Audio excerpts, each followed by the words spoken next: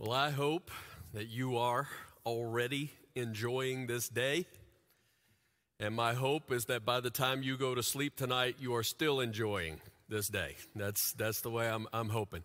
All right, who's the better team? Who's the better team? We're not biased at all.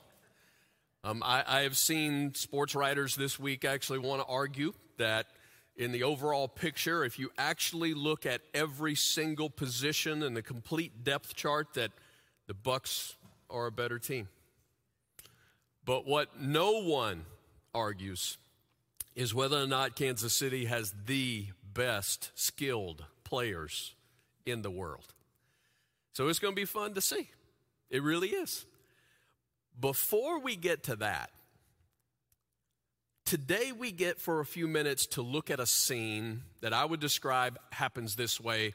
It's like the greatest coach in the world, greatest coach in the history of the world, has his choice of any NFL team that he wants. And he picks the Jacksonville Jaguars or the New York Jets. One of those teams won one game this year. One of those teams won 2 games this year. I'm just promising you, it is not as much fun to be a Jet fan today as it is to be a Chief fan. If a coach did that, we would say, what are you thinking? Why would you choose them when it seems like there are much better teams to choose from? I'm glad you're here. I'm glad you're here. I figure that church attendance in both Kansas City and Tampa is probably pretty good today because everybody wants to be right with God before the game starts. I figure that's probably the case. If you're joining us online, we're grateful that you're here. We're going to dig into Luke chapter 6 today because that's where we've come to in this story of Luke. Luke chapter 6, verse 12, this is the way it starts. One of those days, Jesus went out to a mountainside to pray. And check this out. He spent the night praying to God. He spent the night praying to God. It's 3 words in English. It's just 1 word in the Greek. It's the only place this word is used in the Bible. You would not use this word if we were just saying it was dark all night or to say that you slept all night. We would not use this word. This word is only used to express effort. Throughout the night, Jesus is praying. It's a struggle. That's the word. And so why a struggle? Well, a part of the picture, I believe, is that Jesus is now very aware that his death, it's in sight. We're only 6 chapters into Luke, and we have already seen multiple times where this conflict exists between him and the religious leaders of his day. I would remind you that started Jesus' really first official act of ministry was he rolls into Jerusalem, steps into the temple on the day, the celebration of Passover. There were more people there than would be any other time of the year. He forms a whip. Remember the story? And he turns over some tables. And immediately he confronts the spiritual bankruptcy of the religious leaders of his day. In this chapter of Luke chapter 6, we're told in verse 6 that the Pharisees and the teachers of the law are furious, and they began to discuss with one another what they might do to Jesus. In the other Gospels of Matthew and Mark, they tell us that they want to destroy Jesus. He has done miracles to prove that he really is who he claims he is. He's God himself. He is casting out demons to demonstrate his ability to destroy the kingdom of darkness, but they will not accept the fact that he is God in human flesh, and they are hating him to the point that they already want him dead. So, if his death is drawing near, it means that the time for him to train is drawing near. When we read the scripture story, we know now, at this point in Luke 6, it is less than 2 years away from the cross. And so this is a big moment. And Jesus is going to spend the night wrestling with this, talking to the Father because he wants to get it right. Now, I love these pictures in the Bible because it is one of those places where we see the true humanity of Jesus. Sometimes I think we say, Jesus is the Son of God, and we go, well, he really can't relate to what our struggles are like. Yeah, he does. And this is part of the picture that we're given, right? He understands the hostility that is going to lead to his death. He feels the tension of the limited amount of time for him to train these guys who are going to carry on the mission when he's gone. And it's so crucial that it drives him to the mountain to pray. He is man.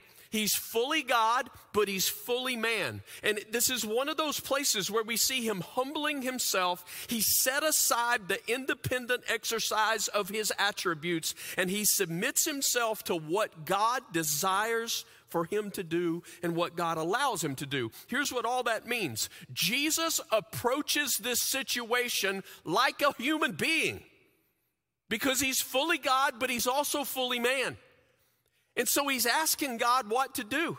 And if you've ever stayed awake all night because you've got something pressing on your life, on your heart, and you just want to know what God desires, that's what this moment is like for Jesus. He knows. Verse 13. When morning came, he called his disciples, notice the word, to him, and chose 12 of them, whom he also designated apostles. Now, it's important for us to realize that Jesus' ministry, remember, has been going for about a year now. There are many, many, many disciples. The word disciple refers to a student or a follower. We have stories of Jesus feeding multitudes of people where we're told there are 5,000 men. That doesn't count the women and children. There are times that we see tens of thousands of people around Jesus that they would be referred to as followers. They are disciples. Sometimes they were just there for the food. And so they would come and they would follow for a while, and then Jesus would say something truthful but difficult, and they would walk away. And I think sometimes we struggle with this reality when it comes to the church today. That while it is absolutely important that Jesus followers should be welcoming like Jesus, I think sometimes we have a tendency to put too much pressure on making people feel welcome more than we put the attention on starting a relationship with Jesus. Sometimes people don't stick around because church people don't love like Jesus. And I understand that. But I'm also telling you that sometimes people don't stick around because they don't want to follow Jesus. That's what we see in the pattern of Jesus. They're just there for the food. Back to the story. Why 12? We're told in verse 13 there's 12. Well, there's some history attached to that. We're dealing with the nation of Israel who had how many tribes? 12. So all the way back to the beginning, we have this number 12. This is symbolic. Judaism in Jesus' day has turned into this system of self-righteous works and ceremonies, and these 12 men, these apostles, are going to be the new leaders of the new true Israel who's going to believe the good news of Jesus. Listen to what a significant role these guys are going to play. I'm going to jump to Ephesians chapter 2 where Paul records these words. He says, consequently, you He's talking to followers of Jesus. You are no longer foreigners and strangers, but fellow citizens with God's people and also members of his household. That's good news. It's like, you're on the team. That's what he's saying. You're in God's family. You're in God's household, built on the foundation of the apostles and prophets. There's our word that we just read a few minutes ago. With Christ Jesus himself as the chief cornerstone. We just sang that truth a few minutes ago, right? Jesus, who is the cornerstone. I've always, just that song's been at one of the top spots for me. I just love that truth. There's no question in our minds. Jesus is the cornerstone from which everything else, right, comes and stands. But he's saying, look, there's a foundation that he's put in place, and a part of that is these apostles. The apostles became the ones who were the early teachers of the truth of God. They become the leaders in the spread of the good news. But there's more. Eventually, we're going to get to a place in the Gospel of Luke where Jesus is going to say to these 12, I got a kingdom. I got a kingdom where I rule. But I'm also going to make you guys leaders in this kingdom. He says, you're going to eat at my table, which means think about the fellowship of that, to have a connection with him. But he also says, and you're going to sit on thrones, and you're going to judge the 12 tribes of Israel. Now, I want you to take that in mind, and I want you to listen to the words that the Apostle John, trying to give us a picture of that holy city that Jesus is preparing for us now, that one day we get to step into. A part of what John says, it's recorded in Revelation chapter 21, verse 12. It reads like this. It had a great high wall with 12 gates and with 12 angels at the gates. On the gates were written the names of the 12 tribes of Israel. But when you skip to verse 14, it reads like this. The wall of the city had 12 foundations, and on them were the names of the 12 apostles of the Lamb. I think he's talking about the foundations for each of the gates. Just like Jesus said that they would each rule, right, one of the tribes of Israel. You ever heard of the Hollywood Walk of Fame? Right? You know, where they like select people and they like get their star, right, put into the sidewalk, right, on Hollywood Boulevard. Suddenly, that just doesn't sound impressive at all, does it? If your name is imprinted on the foundation of the holy city of God that will stand forever and ever and ever and ever. Just a bit of info, in case you were hoping that someone would nominate you for a star on the Hollywood Walk of Fame, here's a little tidbit. It'll cost you $50,000 to get your star put down. I guess people who have a star aren't worried about that. But in order for the apostles, for their names to be inscribed on the foundation of a part of what we called heaven, oh, the price that would be required would be nothing less than Jesus' own blood.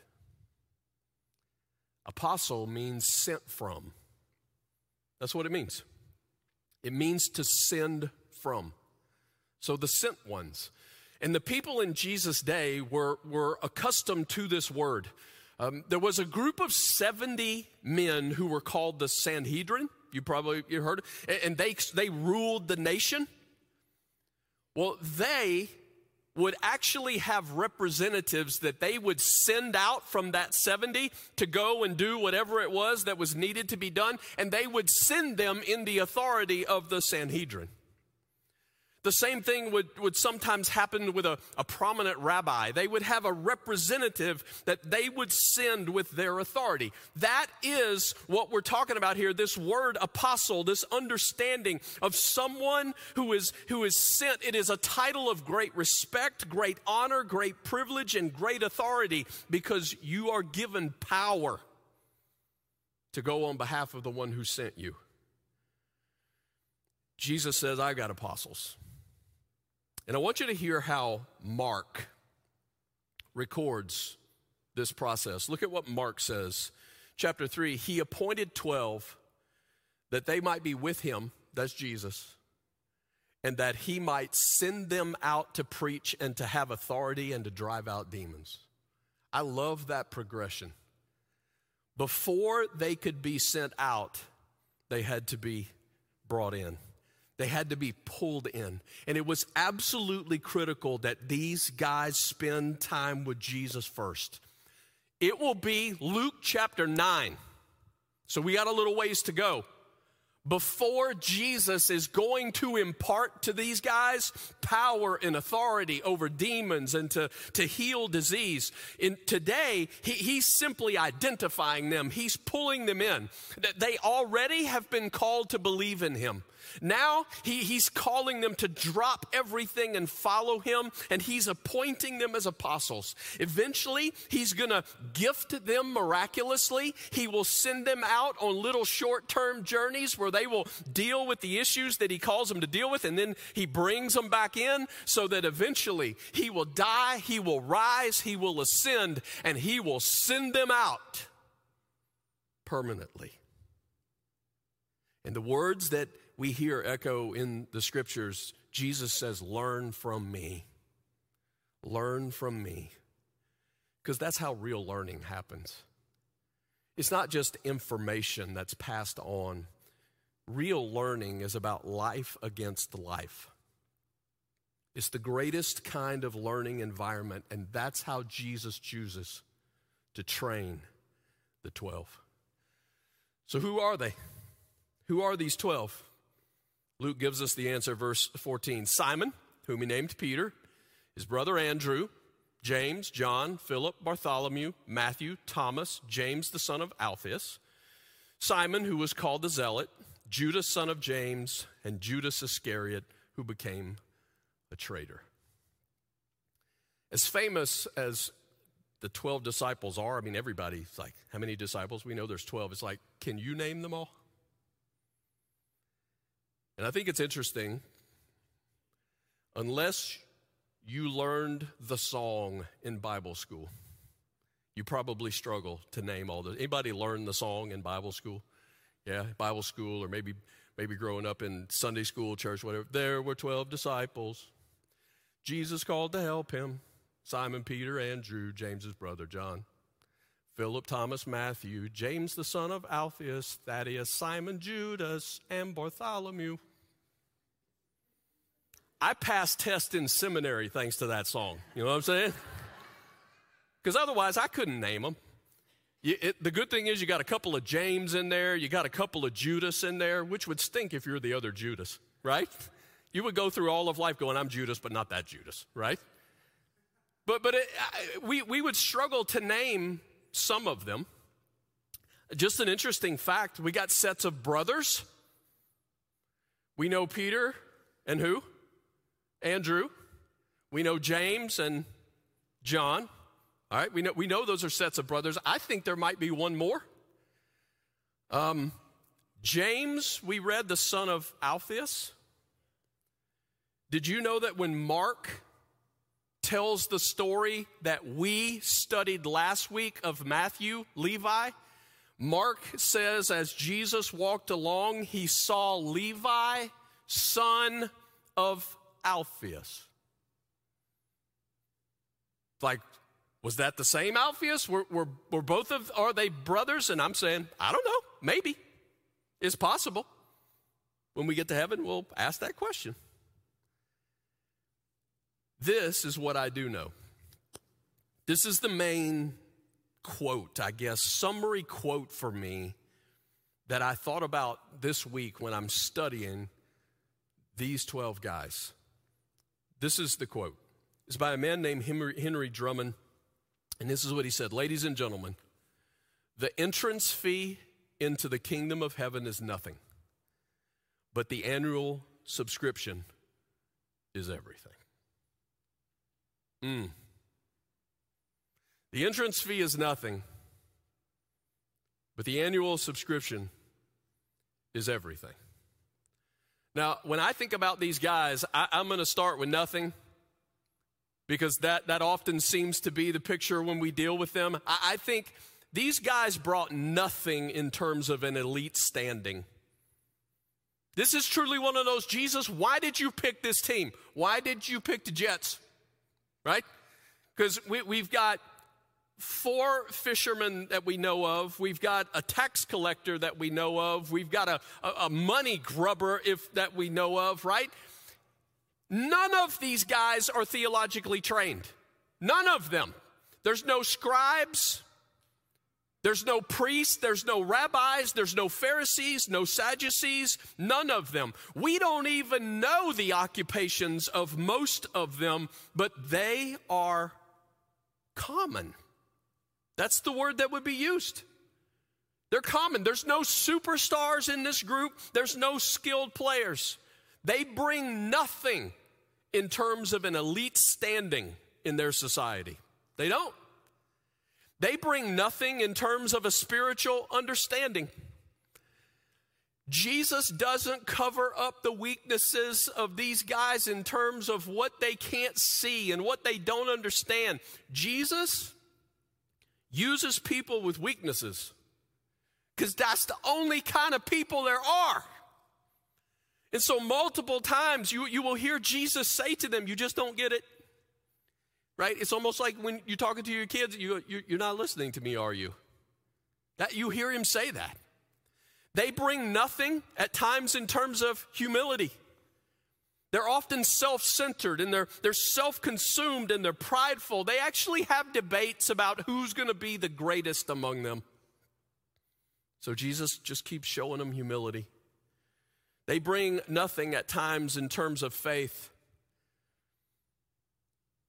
Multiple times, Jesus will use the line, "Oh, you of little faith."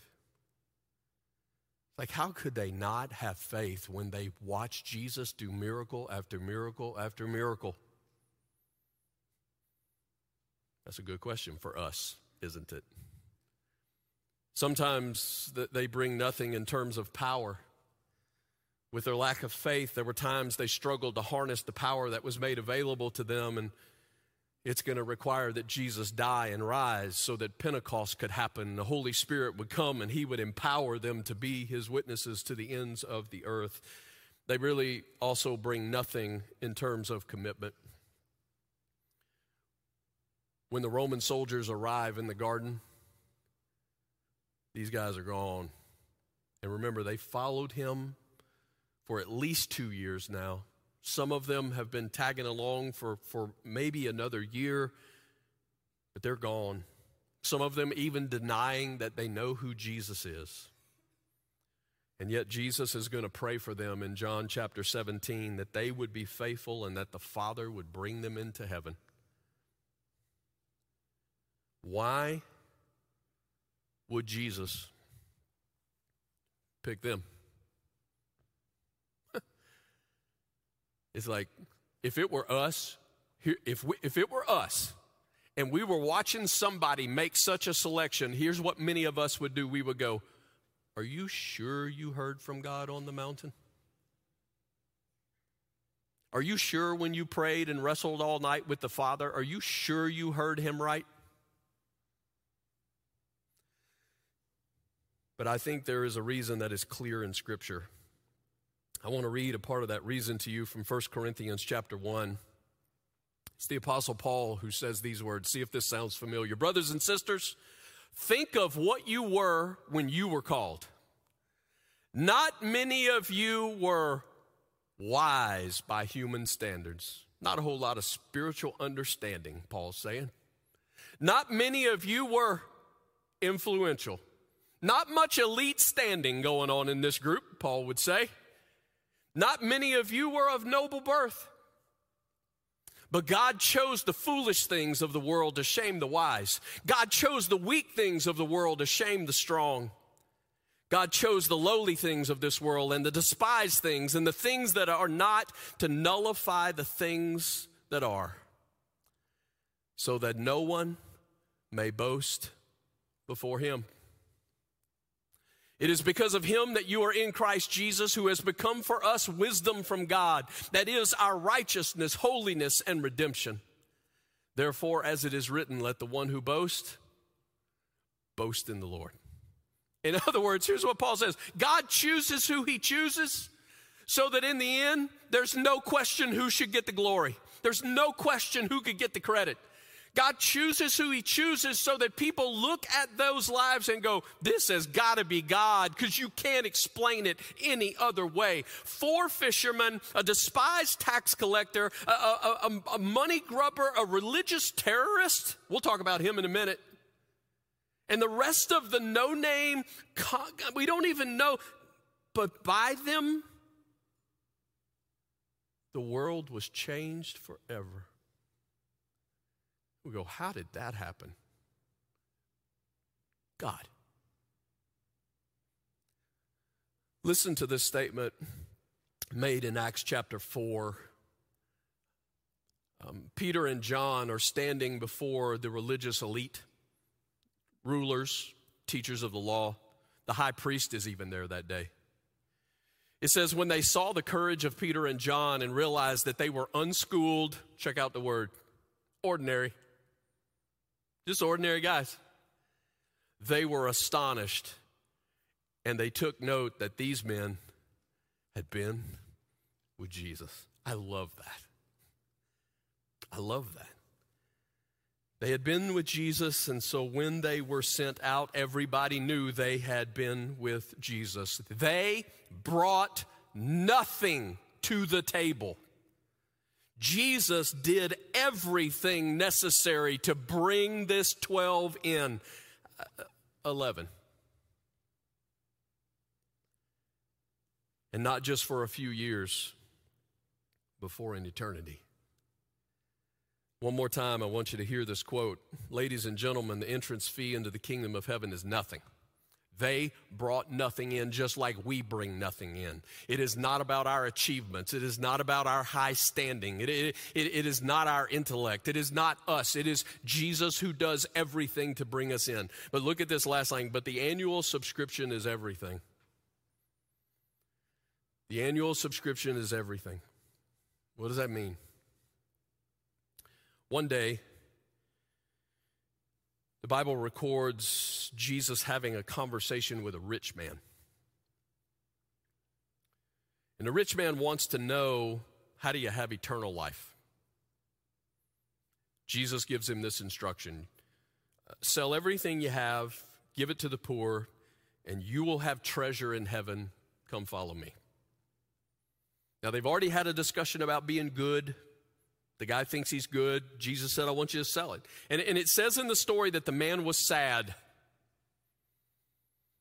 And what's behind that is this heart of a man who loves what he has more than he loves Jesus. This is the place where Jesus talks about the camel going through the eye of the needle. This is the story. And right after that, we are told that Peter speaks. Shocker. Here's what Peter says in Luke chapter 18, verse 28. We have left all we had. Let me translate that. Everything. Annual subscription, everything. We left everything to follow you, Jesus. We left a career, whether it was fisherman, a tax booth. Let me tell you about one of them. His name's Simon. He's not Simon Peter. He's known as Simon the Zealot. You ever heard his story? That term zealot distinguishes him as a member of a radical, zealous, evolutionary party among the Jews. There were primarily 4 parties we would say, that make up the Jews. There are the Pharisees, who are the religious fundamentalists. There are the Sadducees, who are the religious liberals. There are the Essenes, who were sort of like, think of them like monks. They would often, live out in the desert because they disdained the comforts of the city. And then there was a fourth group. They were the Zealots. And their particular bent was political. They hated the Romans. They were political terrorists. No joke. And their history, they were assassins. No joke. They believed that anybody who didn't interpret the law of God correctly and didn't live by that law should be removed. I'm not blowing that out of proportion. I'm telling you, this was their history. Therefore, when they heard the word Messiah, more than anybody, they're like, we're looking for the guy who's going to come in here and he's going to take over. The Romans are going to be pushed out. Every other pagan nation influence will be removed, and Israel will be restored to its glory.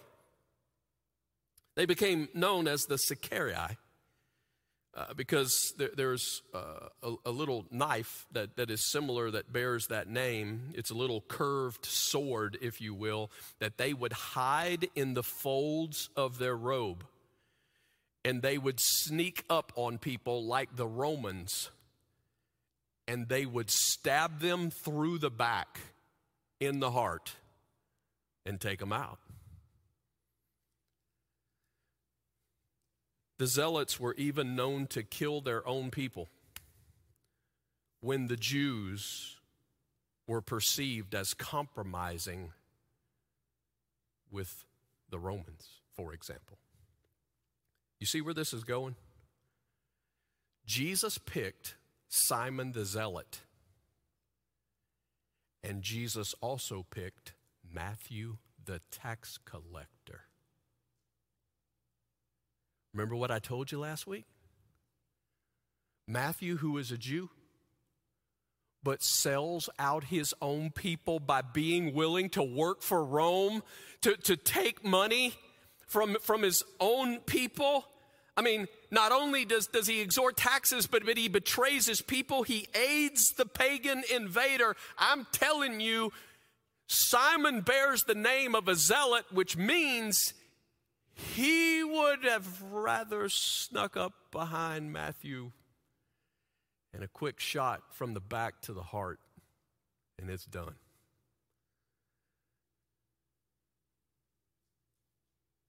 I also think Simon would have been comfortable around Judas, the betrayer, because Judas, we know, shares this political implications of a Messiah. That's who he wants too. And so why does Judas betray Jesus, right? It's because it becomes clear to him that things aren't going the way Judas thinks they should go. He's looking for that Messiah to overthrow Rome. It's the same thing that Simon the Zealot would have been looking for. In some ways, to me, Simon the Zealot would have been the one I put money on, that he would have been the one to betray Jesus when it didn't go like he thought it would go. Because he was more passionate about that than Judas was. And so here's where I tell you that. I want you to think about what Simon the Zealot laid down. Because this annual subscription of everything, we're talking about what has to be laid down regularly at the feet of Jesus. For Simon, that's a political view. I mean, what he's been taught and trained his whole life, his prejudices about how he sees people, right? His anger, you got to imagine there's something of that when you're dealing in such issues. His passion and all of that. Simon the Zealot, everything must be laid at the feet of Jesus and redirected. A passion that is redirected, a zeal that is redirected, even to the point of death. In AD 74, Simon the Zealot was crucified. by a governor of Syria because of his faith in Jesus. I'm saying his was a life where everything was laid at the feet of the one that he followed.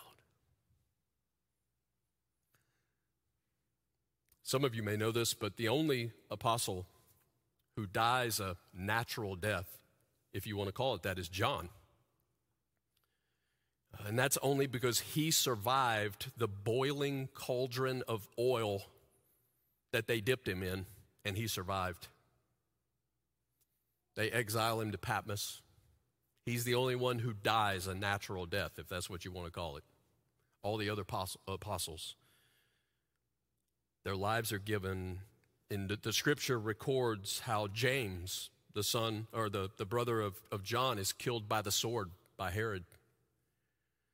James, the son of Alphaeus, we're told in tradition, took the gospel to modern day Iran.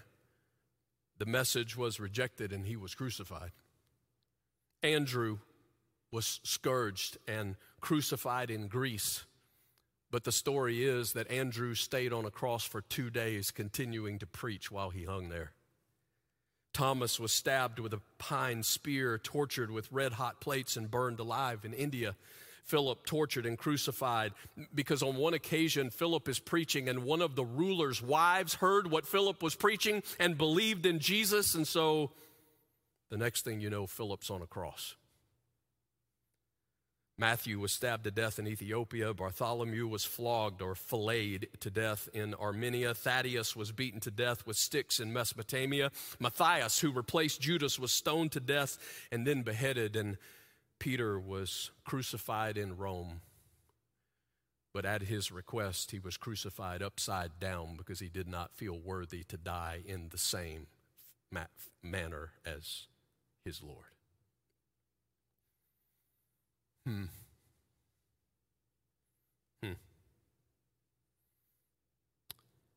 All of a sudden, that statement again from Peter, verse 28, where he says, Peter said to him, "We have left all we had to follow you." Listen to Jesus' response in verse 19. "Truly I tell you," Jesus said to them, "no one who has left home or wife or brothers or sisters or parents or children for the sake of the kingdom of God will fail to receive many times as much in this age and in the age to come eternal life." Jesus said nobody is going to give everything and not one day stand in an eternal perspective and be bold in proclaiming, "I have been blessed 1,000,000 times over." Here's the question I want you to wrestle with a little bit today. If you always get back more than you gave up, did you actually sacrifice anything at all? Isn't it funny how we use that word sacrifice? We're always like, well, if you're following Jesus, you're going to have to sacrifice. My question is, if you are always getting more than you gave, is that really a sacrifice? And we go, well, yeah, it's a sacrifice because it costs you something now. You're choosing to give up something now in order to experience something later. And I would say in our culture, we don't call that sacrifice. We call it investment. And the wise people see it. And I would tell you that's exactly what it looks like to follow Jesus. For me, one of the greatest evidences that all of this is true is why would all the apostles be willing to die? Because come on, you might get 1 or 2, but for all of them to be willing to give their lives for this mission, how in the world does that happen? It's because they saw him die and they saw him rise and they trusted him and they loved him. To the point that an annual subscription of everything at his feet was not sacrifice. it was investment.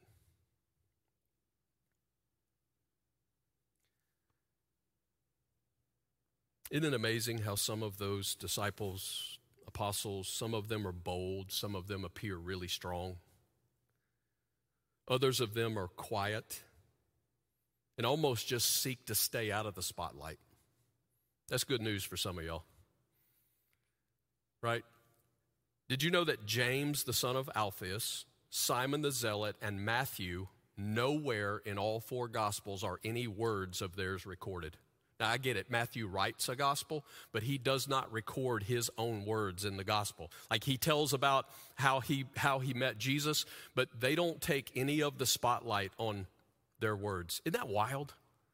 Just quiet, behind the scenes, changing the world. Some of them are zealous and passionate in their view of life. Others of them seem almost skeptical and analytical and kind of slow to believe. And I'm saying they all, come on, this is good news for us because that covers a lot of different folks who are tuning in together today. That they all together were empowered to turn the world upside down. How's got to be the final question. How? And so my parting gift to you today is a few questions and a song to answer the how. I'll give you the questions. I'll let the band give you the song. That's a better deal for you, all right? So here's the questions. And I encourage you, get something to write on, type on. This is the moment where I encourage you, if you haven't done anything else, get your phone, a few questions, because I want you to hear these questions. And then I want us together to be able to sing this song because I think it literally allows us to stand for a few moments in the answer to the question. Here's the first question. When you hear, spend the night in prayer, what emotion do you feel?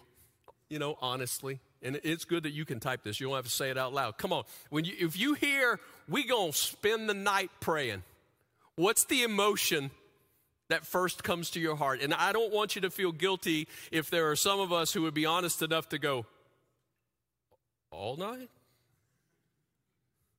Like a little bit of dread, if we can just say it. And the reality is, and this is true for me, when I'm not hungry for God, it means I'm full of me. And as great as God is, we struggle to see how great. We do. And so there's a part of us where we can't even imagine spending a night praying, right? And how that could be better than sleeping. But come on, there have been some people that you've met along the way, that you were at a place with your heart that you would have thoroughly enjoyed just spending all night talking with them, visiting with them, being with them. I'm saying, what if that could be true between you and Jesus? And there could be a place of your heart that you loved him that much. Which leads us to the second question. What is the thing that keeps you from following Jesus with a nothing to lose life? That's what our study's called in Luke, nothing to lose. Whatever that thing is that you struggle to lay at his feet, that's the everything that we're talking about today that has to be let go of, right? Where you follow him instead of him actually following you. Most people I know would say, I want Jesus close to me. We just prefer him following. But everything is to say, Jesus, you lead. I'm promising you that if Jesus is following you, you will soon be bored. Because you and I are not that good at pulling off this life. But when you learn to follow Jesus, when you start to lay everything at his feet, those will become the greatest memories of your life. Those will be the stories you tell your children and your grandchildren. when you begin to say, Jesus, what do you want? That is what Jesus was doing on the mountain with the Father. He's saying, God, what do you want? Who do you want? Who's the 12? I want to get this right. This is so much deeper than you just doing good things. You don't have to do great things for God. Just start giving Him what you have. You don't have to pull off great things for God.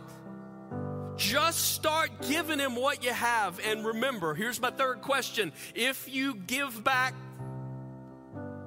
more, or if you get back more than you gave up, did you really sacrifice anything at all? This is not sacrifice, it is investment. Man, I loved what my dad said when he came out here to pray for you earlier. Jesus is going to run it back. I like that. He should have told me that earlier. I would have used that like all day long. Jesus is going to run it back. He came once. He's coming again. And for those of us who follow Him, the only regrets on that day are going to be, how come I didn't give Him everything? How come I didn't give Him everything? This is about an eternally deepening love for Jesus. And that's what this song's about today. The only thing recorded in the Bible said by Judas, the son of James. So he's one of the apostles. Only one thing we got him saying. This is what he said. What happened, Jesus, that we know you, but the rest of the world doesn't know you yet? How beautiful is that? What does that reveal about a man's heart? You never hear him speak, but at some point he's like, Jesus, you're telling us who you are. We're getting to know who you are, but how come the whole world doesn't know who you are? Jesus had the answer, and Judas himself was going to be a part of that answer. But the answer that Jesus gives him immediately goes like this: if anyone loves me, he'll keep my word. My Father will love him, and we will come to him, and we will abide with him.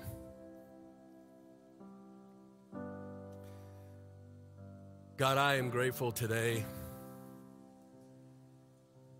in the truth that when it comes to entering your kingdom, we bring nothing to the table to enter.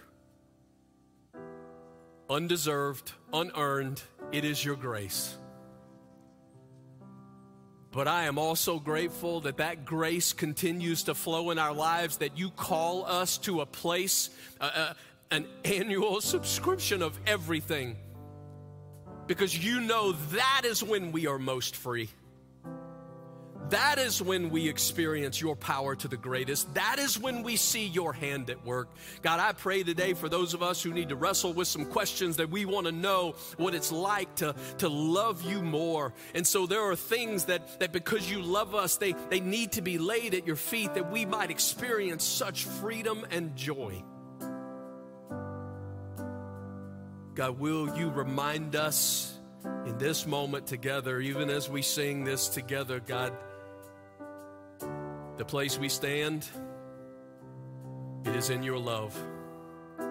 A love that is unending, a love that is unshakable, and a love that changes us and the world. I love you, God. I thank you for what you've taught us today. Help us to want to do something with this truth. In the name of Jesus, I pray it. Amen. Amen. Let's stand. Let's sing.